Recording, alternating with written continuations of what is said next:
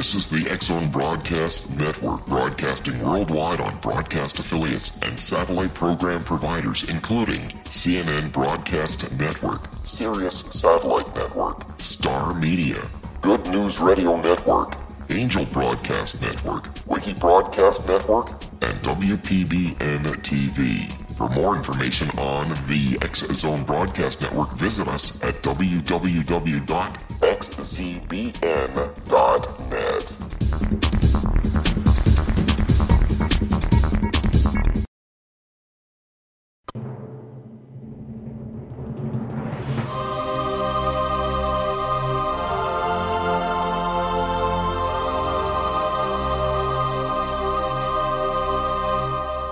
The Science of Magic with Gwilda Wiyaka is largely an opinion talk show. All opinions, comments, or statements of fact expressed by Gwilda Wiyaka's guests are strictly their own and are not to be construed as those of the Science of Magic or endorsed in any manner by Gwilda Wiyaka, Relmar McConnell Media Company, its affiliated networks, stations, or employees.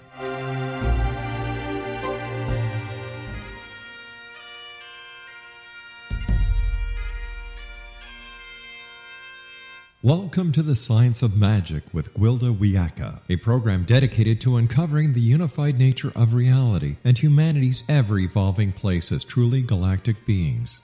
For more information on the Science of Magic with Gwilda Wiyaka, visit us online at www.thescienceofmagic.net.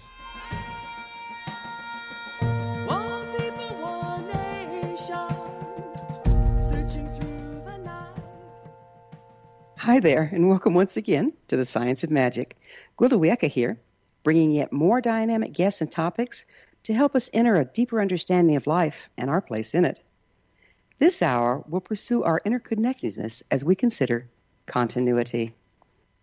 We've been living in an age supporting separation, polarization, and tunnel vision. Be it right or wrong, true or false, logical or emotional, scientific or magical, everything has been viewed as mutually exclusive. Many sources indicate we're now entering a time that supports unity and multidimensionality, a time of continuity whereby polarized approaches are becoming increasingly dysfunctional. We're being challenged to find where things meet and agree in order to embrace a larger truth, for wisdom to evolve. How can this be achieved? There's one element that binds all things together, love. Yet we understand so little of love. Love is not an emotion, though we have an emotional response to it. To the quantum physicist, love is scalar energy. To the mystic, the very breath of God. To the philosopher, it's the essence that fills the space between all things. Unity and continuity is complex and can only be understood from a multidimensional, multidisciplined viewpoint, one which embraces both science and magic. Our guest this hour appears to be well qualified to help us delve into this concept. With us is Forrest Landry, a philosopher, writer, researcher, scientist, software developer, engineer, and craftsman.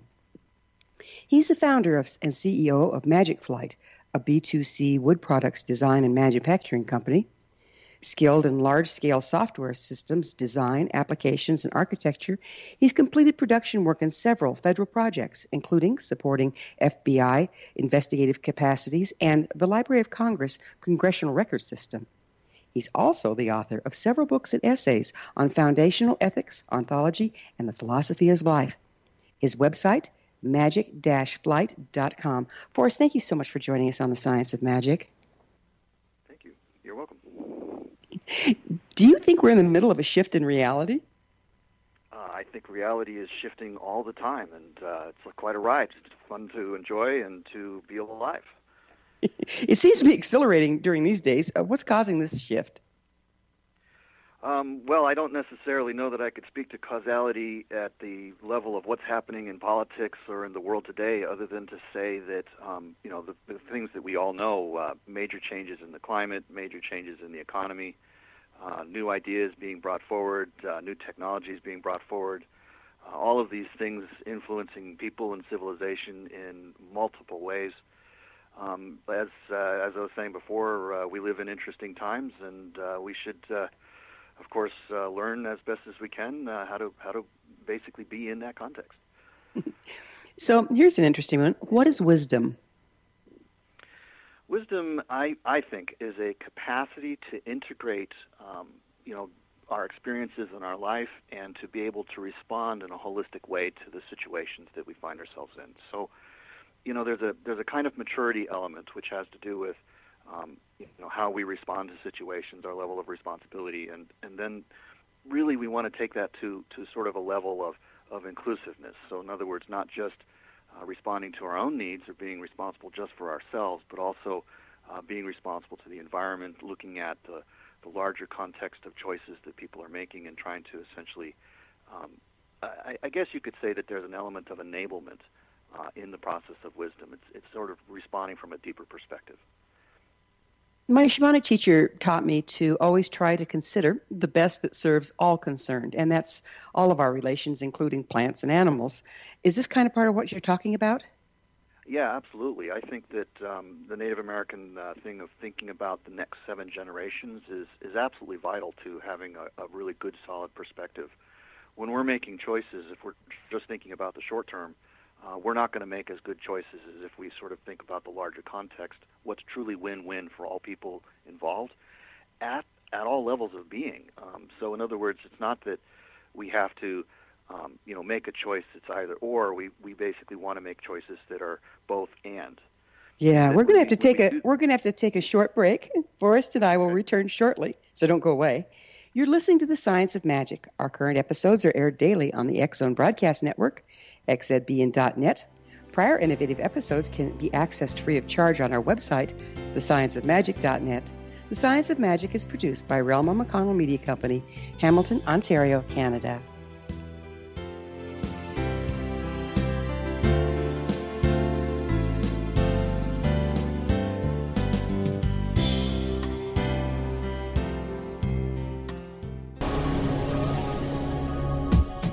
This is the X-Zone Broadcast Network, broadcasting worldwide on broadcast affiliates and satellite program providers, including CNN Broadcast Network, Sirius Satellite Network, Star Media, Good News Radio Network, Angel Broadcast Network, Wiki Broadcast Network, and WPBN TV. For more information on the X-Zone Broadcast Network, visit us at www.xzbn.net.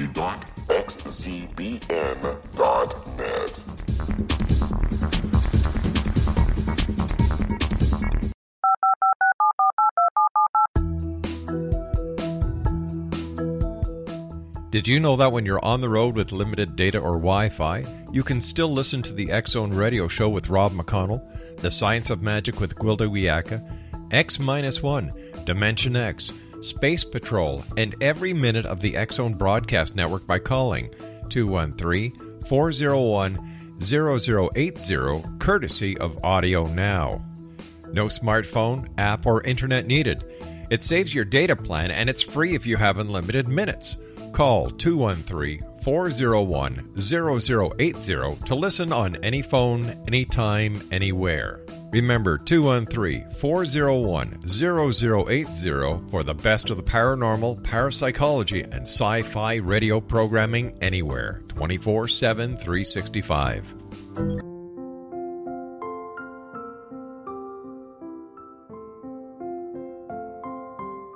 I am Dr. Carl O'Helvey, founder, president of a new cancer foundation focusing on evidence-based physical, mental, and spiritual interventions, including natural cancer cures, prayer, meditation, affirmations, nutrition, and other related holistic cancer prevention and cure modalities. These are used in cancer education, research, and financing care. I ask for your help to continue this important work by donating at www.holisticcancerfoundation.com.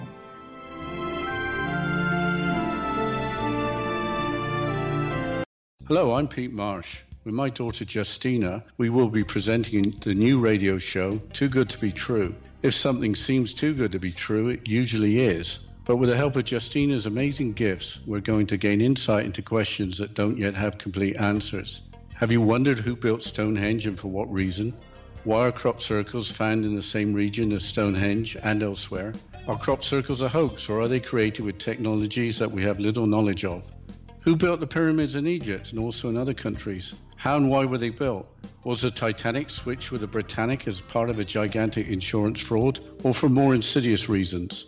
What caused the Tunguska event when trees were flattened over an 800 square mile area in Siberia? Will the new insights be too good to be true? Well, that will depend on what you are prepared to believe. Please join us as we start on this journey together. For more information on Too Good to Be True, visit www.xzbn.net. Little children aren't the only ones afraid of the dark.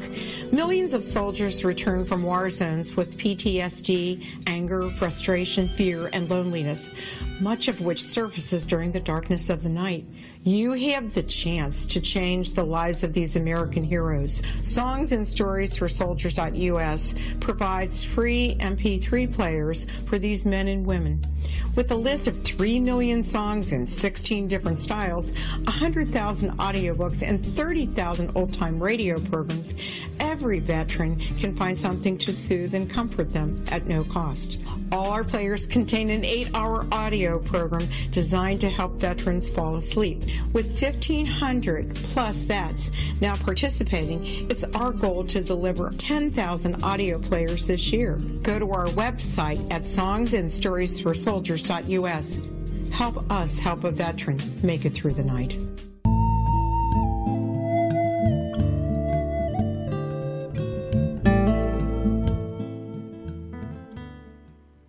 Welcome back, folks. This is The Science of Magic, dedicated to unification and evolution of consciousness.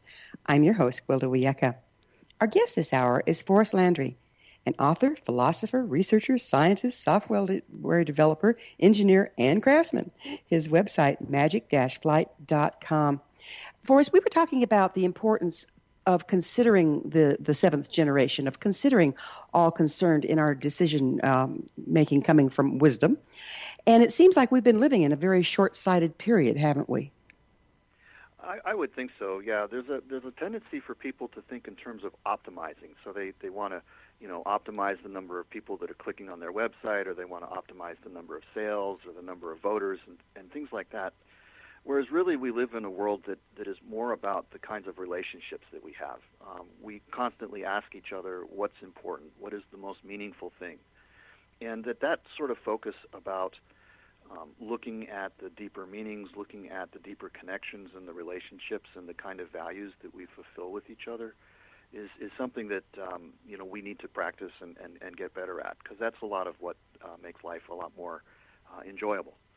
It also makes it a lot healthier, because when we think about the future and we think about the possibilities, we can, in a sense, look at reality in a more inclusive way. It seems like we've been, again, short-sighted, but also we're not seeing the whole very well. Why do you suppose that is? Well, I think that's, as you mentioned earlier, it's a question of wisdom and a question of maturity. When people first come into this world, they're still learning how to live their own lives and how to have essentially their situation worked out. But as we get older, we start thinking in terms of other people, in terms of our immediate lovers, and then maybe with time, in terms of a family, and then as you grow older, a larger family.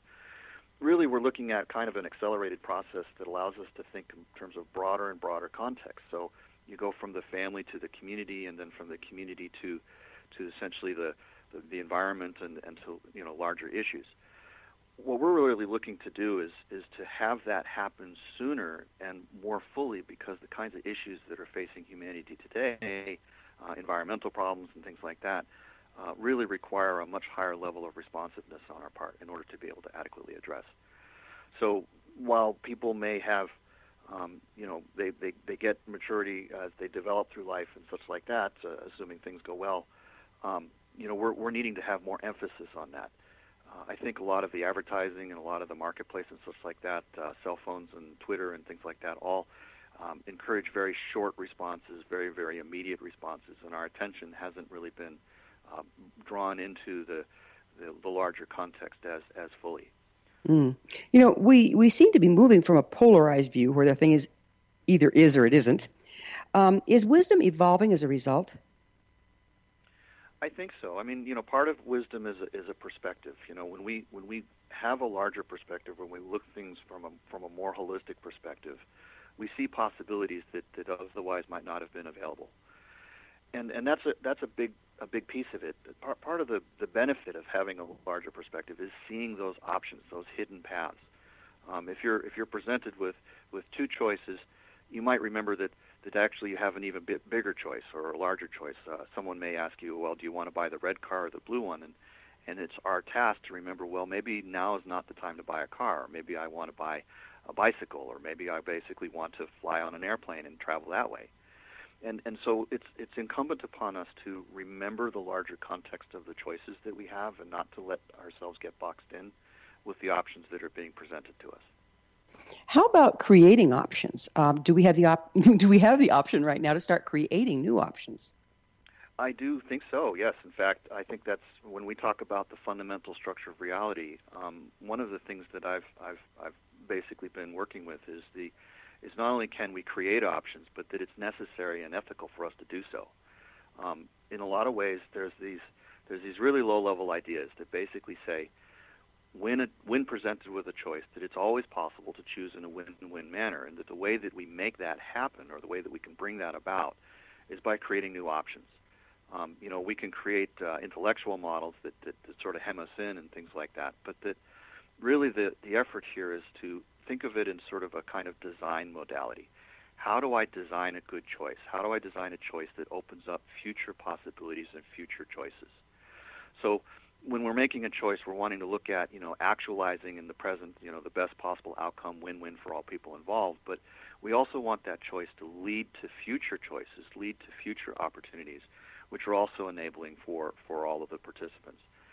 And that's a practice. I mean, it's an ongoing effort. It's an ongoing consciousness. But it really carries a lot of rewards because you begin to see options, you begin to see possibilities, and to manifest them. And it's a very magical thing to do that.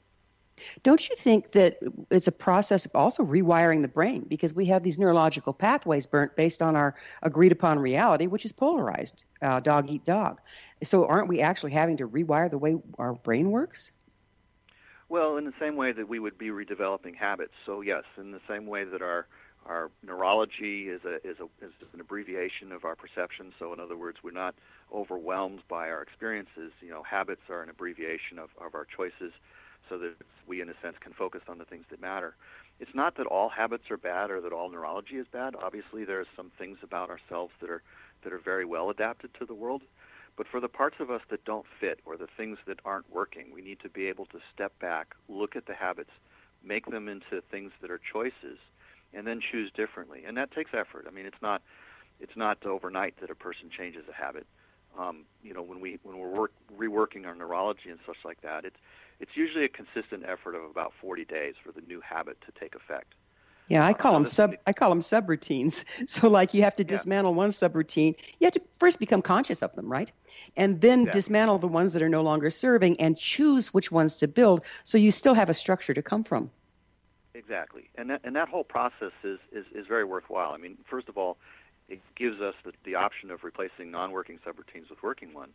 And when we do that, we want to think about the kinds of things that the old subroutine was functional for. I mean, sometimes we don't want to throw the baby out with the bathwater. We want to say, okay, well, what were the needs that this was serving, and how can we meet those needs, and also all these other needs at the same time and in a better way? So, it's not that we're trying to, wholesale just reject beliefs or habits or neurological patterns. We're basically trying to be conscious of how do we do good design? How do we create a method of interaction that is not only healthy for us but healthy for the environment? And there's no reason why we can't get both of those objectives at the same time. Forrest, what is ontology? It's actually ontology, and it's basically it's the study of the nature of being. So in other words, when metaphysics in sort of the research or academic way is classically thought of as asking two really big questions. What is real, and how do we know? The what is real question is what we mean by ontology. And the how do we know is known by the term of epistemology. And between those two topics, we're really considering the essence of what metaphysics is about, at least as far as a research philosopher would think about it. I tend to sort of expand on that notion a little bit to say that the real essence of the inquiry is the relationship between the self and the reality that one lives in, or between the subjective and the objective. And that really what we're looking at is an inquiry into the fundamental nature, the basic pattern that is intrinsic to the relationship between self and reality, subjective and objective. And that by understanding that, we can understand things like the scientific method, we can understand about choice, about causality, and a whole host of other things. So it seems like the question itself that ontology brings up is that process that you were talking about, is re-examining, re-evaluating, reconsidering in order to let reality evolve. Is that true?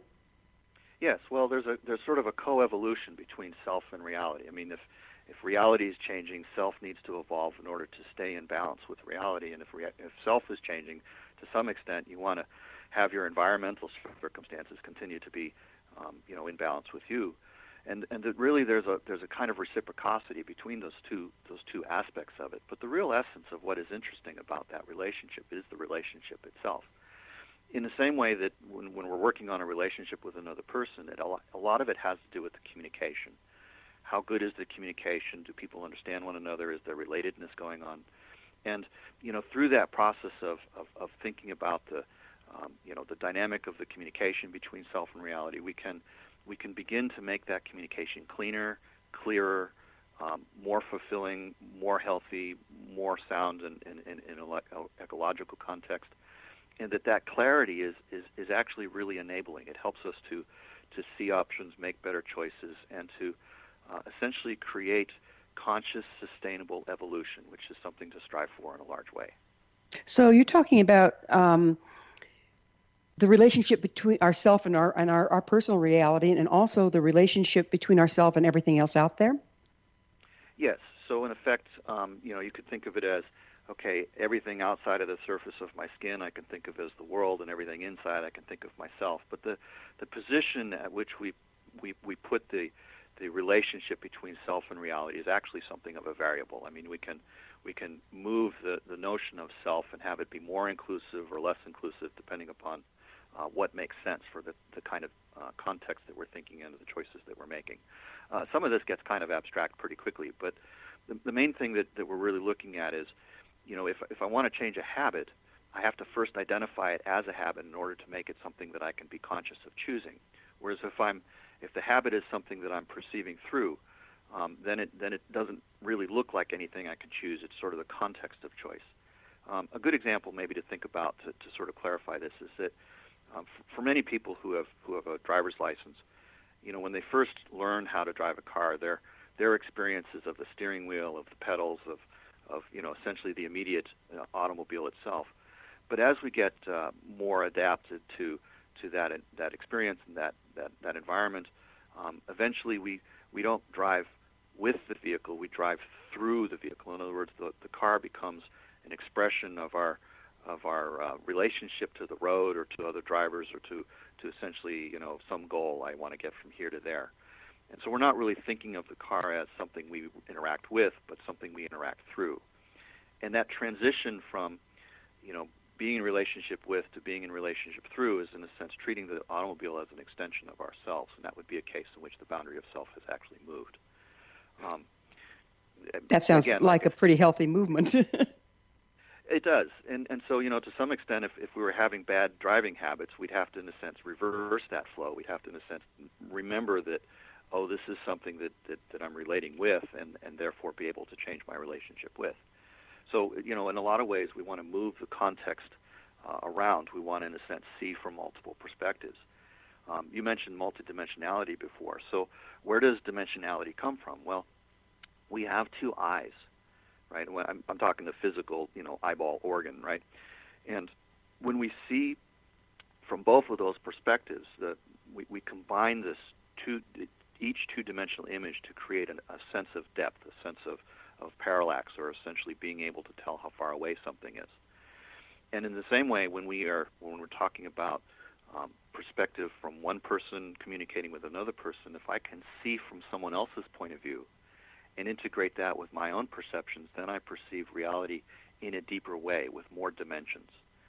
So in a lot of ways, it's actually quite interesting to have conversations with people where you can gain. I'm going to have to pick up on the other side with this subject, and I do want to do that. It's great. Forrest and I will return to our discussion on the other side of this break. So don't you go away. We're coming to you through the X Zone Broadcast Network. Don't miss the other fine shows and hosts on xzbn.net. You're listening to The Science of Magic, thescienceofmagic.net.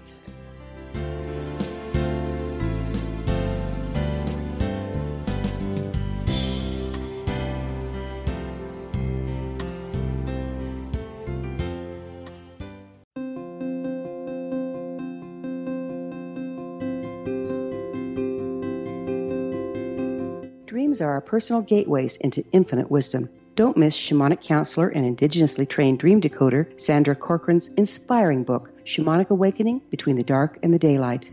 This remarkable work chronicles Sandra's 35 years of experience with diverse wisdom keepers and her initiations throughout the Americas and across the British Isles, Turkey, Greece, and Egypt. Sandy's knowledge of symbology, psychology, and myth influenced her dream blog and workshops. Sandy offers private tarot readings, international journeys, a meditative CD, as well as her book, Shamanic Awakening, to encourage you as you navigate this earth walk, creating a deeper connection to yourself and all that is. Find this and more at Sandy's website, starwalkervisions.com.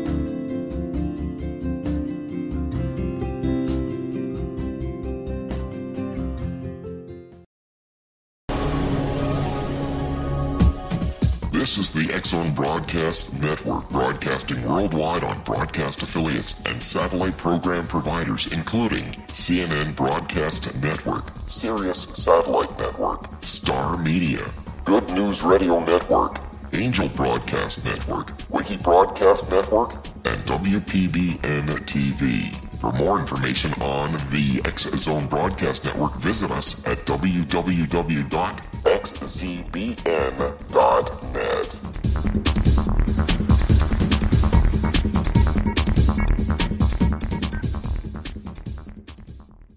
How would you like to be able to read other people's minds? Well, the next best thing is here. When you know how to read a person's name, you know how the person thinks, feels, and behaves.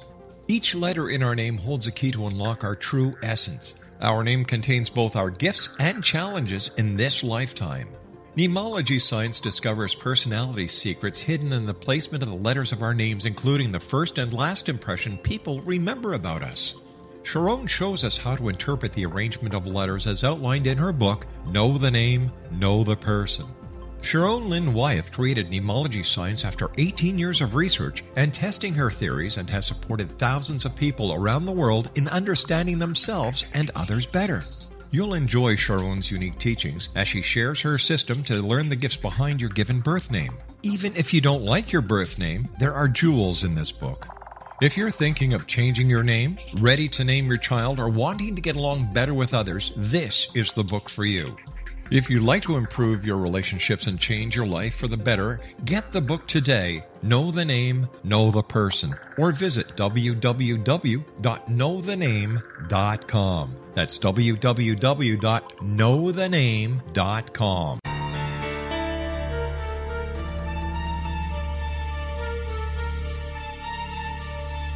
Hello, I'm Justina Marsh, and with my dad Pete, we are going to present a new show called Too Good to Be True. Together, we are aiming to discover more truths about this world and beyond. Do you have unanswered questions about the world? Do you ever wonder about aliens, conspiracy theories, or the universe? There are many shows discussing subjects such as pyramids or UFOs, but we want to relay this information based on our own research, including from spiritual means. Hopefully, listeners will be helped with their own beliefs and will appreciate the psychic insights that add to the previous research and information. We both look forward to sharing this insight and beginning this journey with our listeners. Visit xzbn.net for more information about when to listen.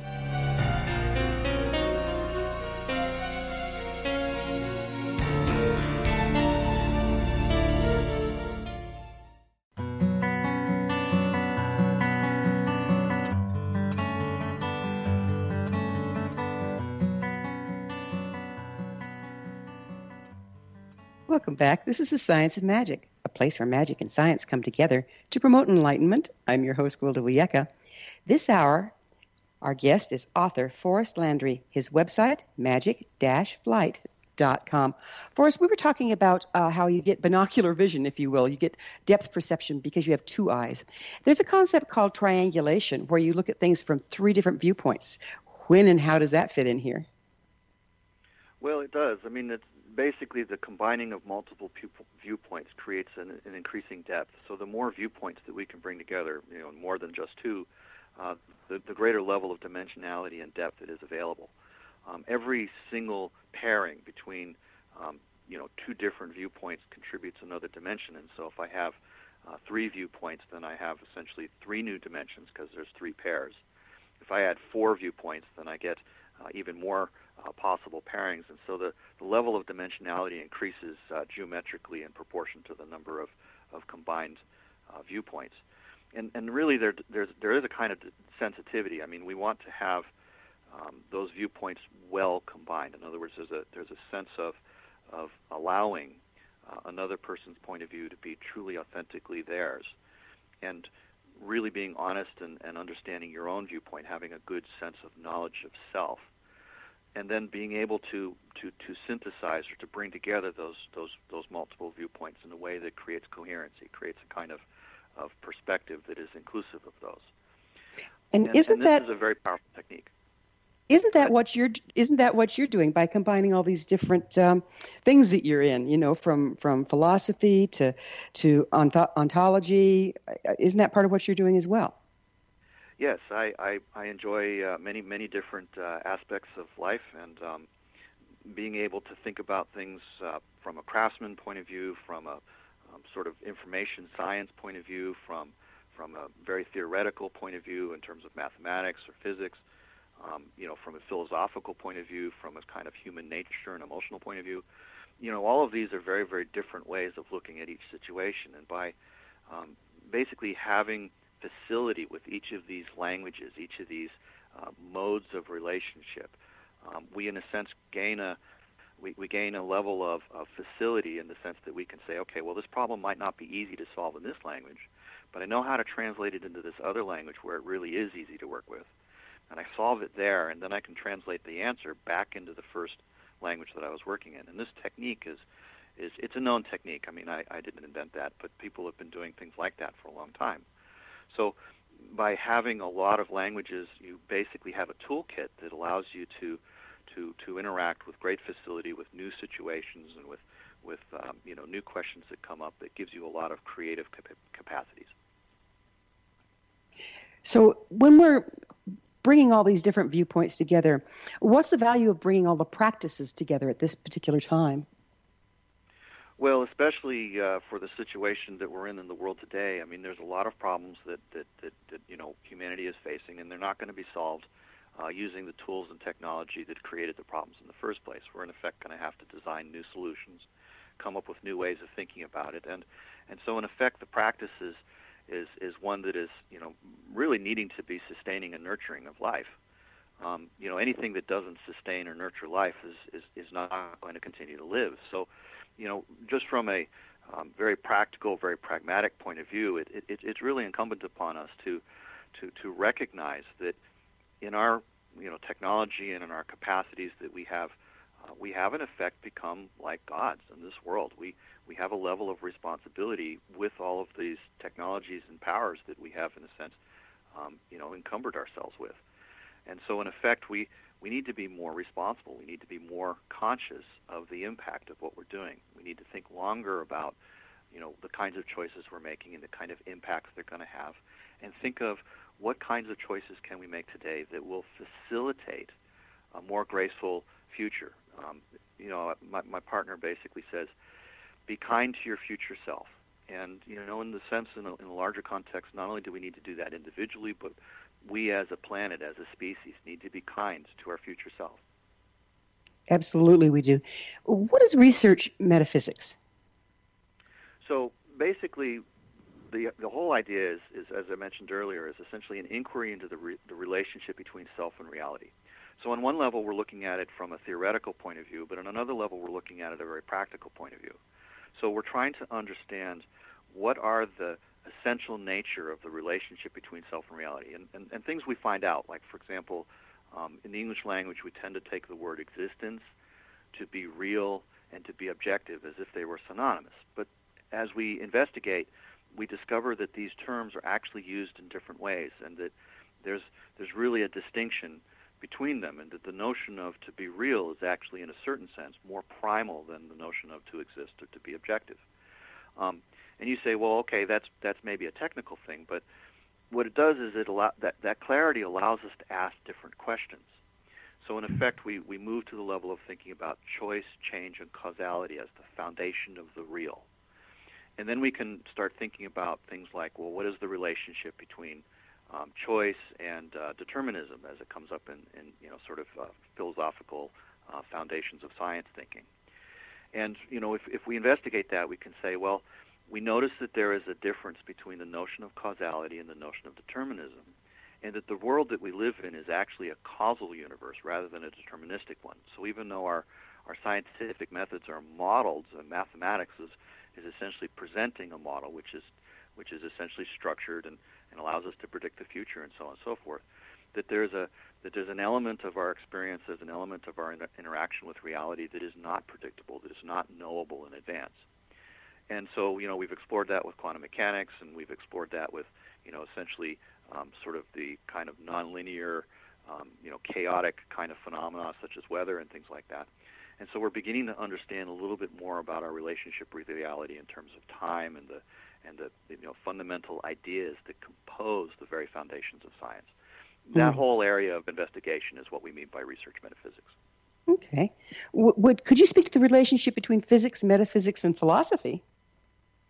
So physics is essentially, there's three different kinds of questions. So physics is an answer to a why type question. So we ask, well, why does this happen or why does that happen? So, and we come up with models. So physics is essentially, an answer to a why question.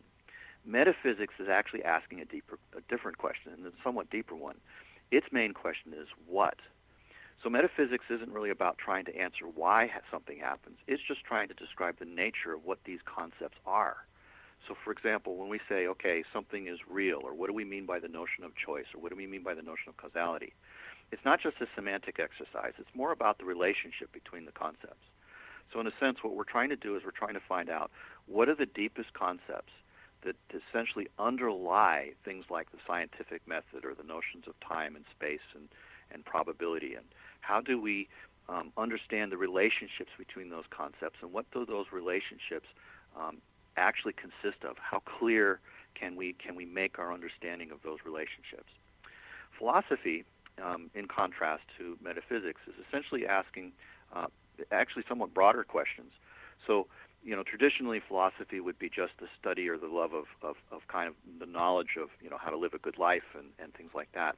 And it's usually regarded as consisting of topics like ethics, aesthetics, and ethics being, what is a choice that's a good choice? And aesthetics would be, what is a choice that's a beautiful choice? So, if we take a look at metaphysics, we're looking at, what is reality and how do we know anything about reality? How do we know anything at all? Whereas when we go to philosophy, we're looking at a more practical human relationship kind of perspective of how do I personally live a good life? What is the nature by which I experience the world, and how do I integrate myself into it, and how do I integrate my experiences into myself? That gets more into the notions of spirituality. Got it. So how do you view magic, and how would you define it? So in a lot of ways, as an engineer, there's kind of this interesting reciprocity between magic and engineering. As an engineer, I'm trying to essentially constrain the possibilities to be just the thing I want to have happen. So when I'm writing software, I'm trying to prevent bad things from happening and make it so that only the good thing can happen. Whereas in a sort of magical way of thinking, what I'm trying to do is I'm trying to create more possibilities. I'm trying to make it more likely that the good thing will happen by creating more good things to choose from, and having essentially opening up the door of more potentiality. So in one case, it's sort of like I'm trying to narrow focus in one direction. In another case, I'm trying to broaden focus and make it more attractive in that particular direction. Aren't you always... I'm sorry. Go ahead. Go ahead. I was going to ask, aren't you also working with, so if you're working with the engineering, you're working with the physical aspect, and when you're working with the magic, you're working before it becomes physical, like in the quantum level? Well, in a sense, potentiality is not a physical thing. I mean, we have actuality. We have essentially the see and touch world that is essentially our immediate experience. But the potentials of the future, what could happen, what sort of things are possible.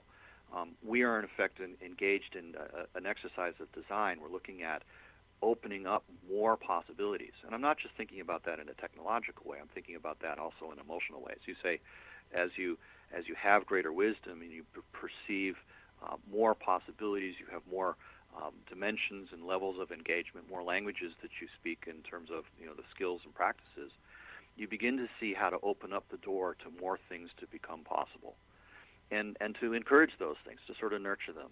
Magic is not something that we can compel. It's only something that we can encourage. And so in a lot of ways, it's sort of like trying to create growth or try to create healing. You can't purchase those things at a drugstore. You have to, in a sense, nurture them into being by creating good, nurturing circumstances. How much does our belief systems and our intent play into delving into magic?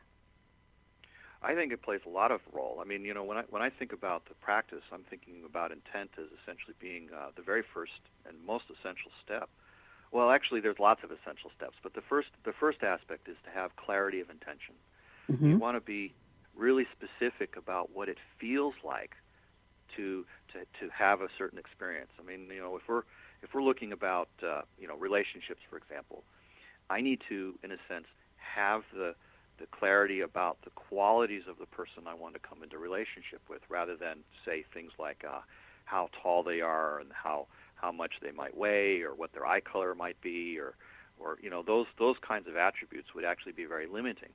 Whereas if you're talking about qualities of experience and you become really, really clear about that, then in effect what you've done is you've allowed the form of how that experience may come into your life to essentially be open. It's sort of like you make a deal with the universe. You say, okay, I'm going to pick how it feels, and you can pick how it shows up.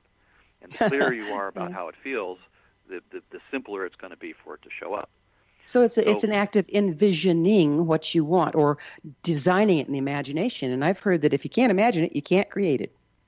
That's true. And the thing is that in effect what we're looking is to have a clear feeling. So we're trying to imagine the experience as we receive it.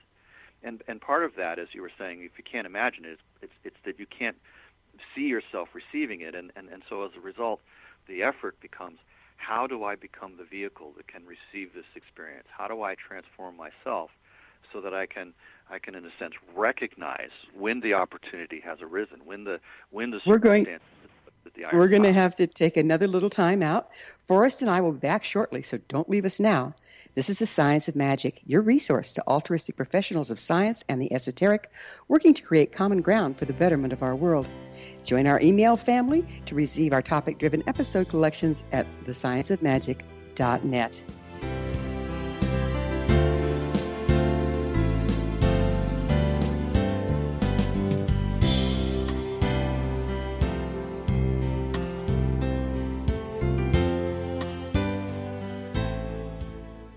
Hi everyone, Rob McConnell here, and I wanted to spend a moment on internet streaming. Everybody has heard about internet streaming, but not many know much about it. Did you know the internet streams just about everything? Movies. From new releases to old classics. TV shows. Almost every show, every episode, and much more. But the question has always been, how do you do it? Well now, thanks to the folks at 123 Ready TV, I have the answer for you. They have developed a simple program app, 123 Ready TV, that you install on your Windows PC, Android smartphone, or Android tablet that can have you streaming like a pro in less than 5 minutes. You truly won't believe how much is available or how easy it is to do until you try. And for a one-time cost of only $19.99, this product is a real winner. To learn more about 123 Ready TV, visit our website at www.xzbn.net. This is the X-Zone Broadcast Network, broadcasting worldwide on broadcast affiliates and satellite program providers, including CNN Broadcast Network, Sirius Satellite Network, Star Media, Good News Radio Network, Angel Broadcast Network, Wiki Broadcast Network, and WPBN TV. For more information on the X-Zone Broadcast Network, visit us at www.xzbn.net.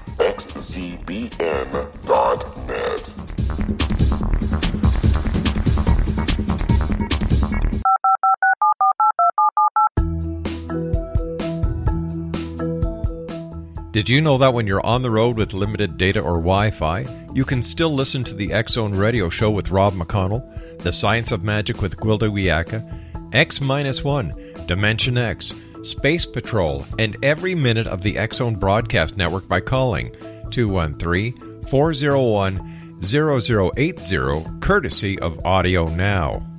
No smartphone, app, or internet needed. It saves your data plan, and it's free if you have unlimited minutes. Call 213-401-0080 to listen on any phone, anytime, anywhere. Remember 213-401-0080 for the best of the paranormal, parapsychology, and sci-fi radio programming anywhere, 24/7, 365.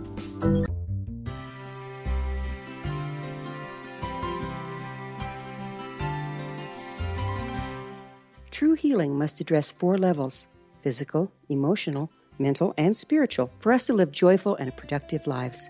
We tend to treat 3 of the 4, leaving the spiritual languishing. If you're tired of the same dysfunctional patterns cropping up in your life, Soul Balancing is for you. Trixie Phelps, owner and founder of Soul Balancing, is a naturally gifted energy healer trained in numerous esoteric forms, including shamanism. Trixie has created a powerful modality that safely and effectively clears your energetic field. A soul balancing session can remove interference, heal trauma, and restore your hope.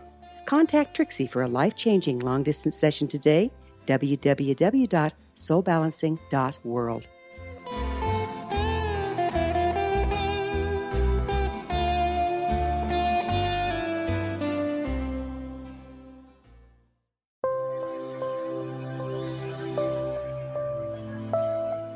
There's a legend shared by many indigenous cultures of a time when the nations were cast to the 4 corners of the world. Each nation was given a body of sacred knowledge that held a different portion of the truth to preserve. True reality could not be known until all the nations reunited, combining the information.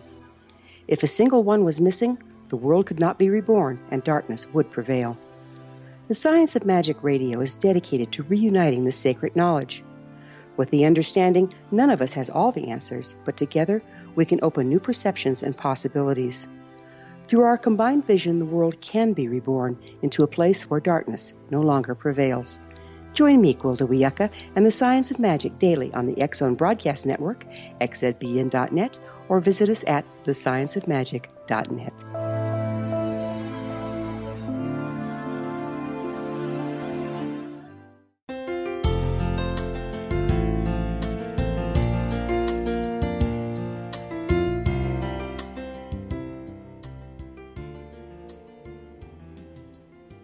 Welcome back. This is the Science of Magic, bringing together gifted people of service to the world.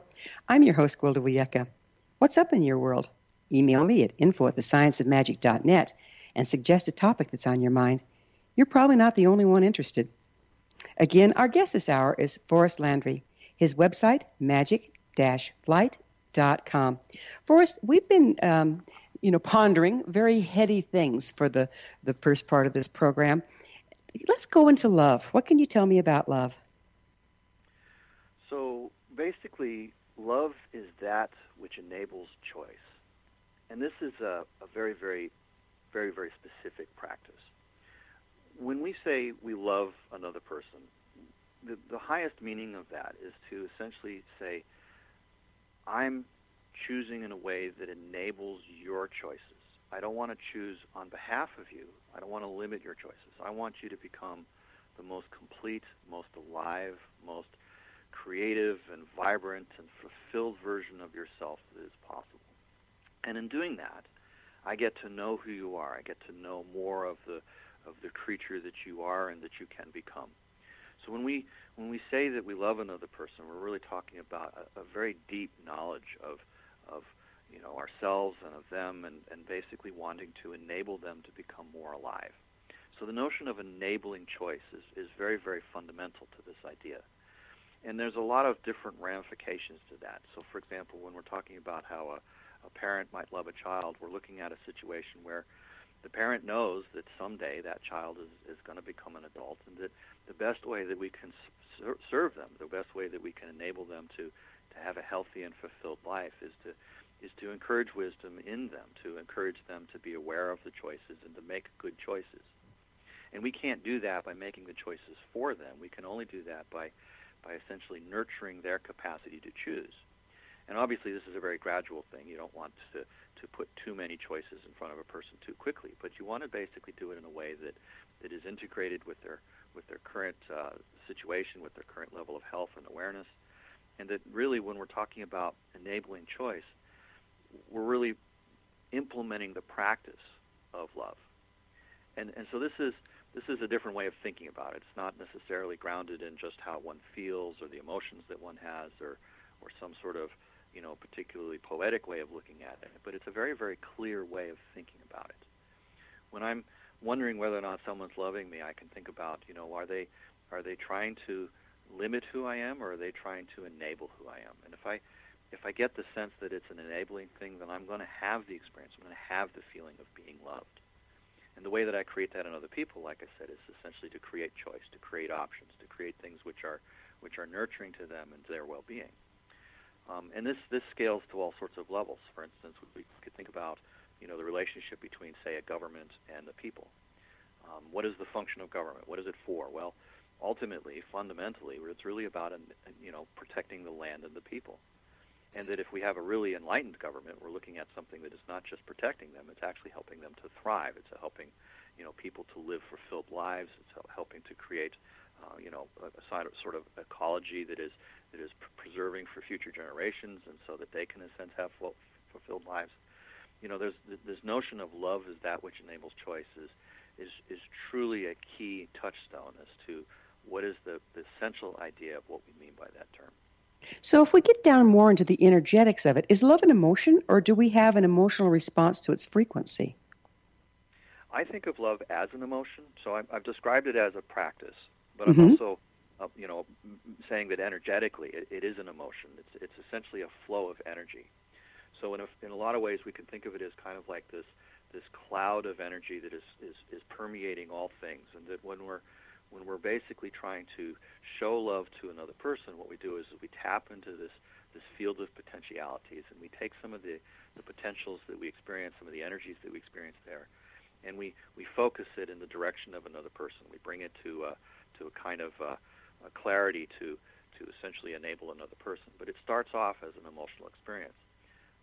Well, at least I'm saying that there's an energetic element to it. I mean, any time that we're expressing an energy, any time that we're making a choice, we're in a sense, moving energy from the inside, from the subjective, into the outside world, into the objective. And so in a lot of ways, yeah. When we're letting love move through us into the world, loving others, loving our environment, what effect does that have on the world at large? Well, the first thing I wanted to say is that to allow love to move through oneself, clarity is essential, right? The more that we can create clarity in ourselves, the more clean and pure and supportive our love actually is. When that clarity manifests in the world, it manifests as a kind of a light. It manifests as a kind of enablement. And so, as a sense, what happens is that the increased potentialities in the world lead to an actuality that is more fulfilling, because obviously that's the whole point. I mean, if we weren't loving very well, the world itself would not improve. It wouldn't necessarily become a better place. It's kind of cliche as a manufacturer or as a business owner to say, hey, I want to change the world. Whereas really what we're looking at is helping other people. We're looking at creating essentially lives that are easier, more fulfilled, more alive, and of course that is making the world a better place. So, it's not difficult to hypothesize that, by thinking about sustaining conscious, conscious sustainable evolution. We're looking at, essentially helping the world to be healthier. Mm. Would you speak to the importance of the unity of heart and mind, particularly at this time? So when we act as a whole self, the effectiveness that we have, the level of influence, the level of impact that we have in the world is greatly increased. So, for instance, if we're acting as a whole being, heart, mind, and body, if we're in a sense all aligned, moving in the same direction, then that becomes a very powerful force, a very organized. The more coherent I am, the more that all of the aspects of my being are in alignment, the more that coherency leads to potentiality, leads to a kind of magical capacity to create more options.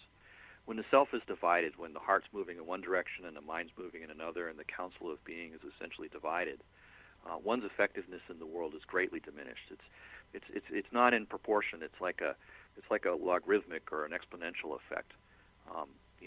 If I'm divided in half and conflicted in my own sense, my effectiveness in the world is much less than half the influence. Whereas if I'm unified as a being, or better, if I'm in coherency with other people, and we're all together moving as a group, then the level of change that can be created, the level of potentiality that's available is enormous, much, much greater than the sum of the parts.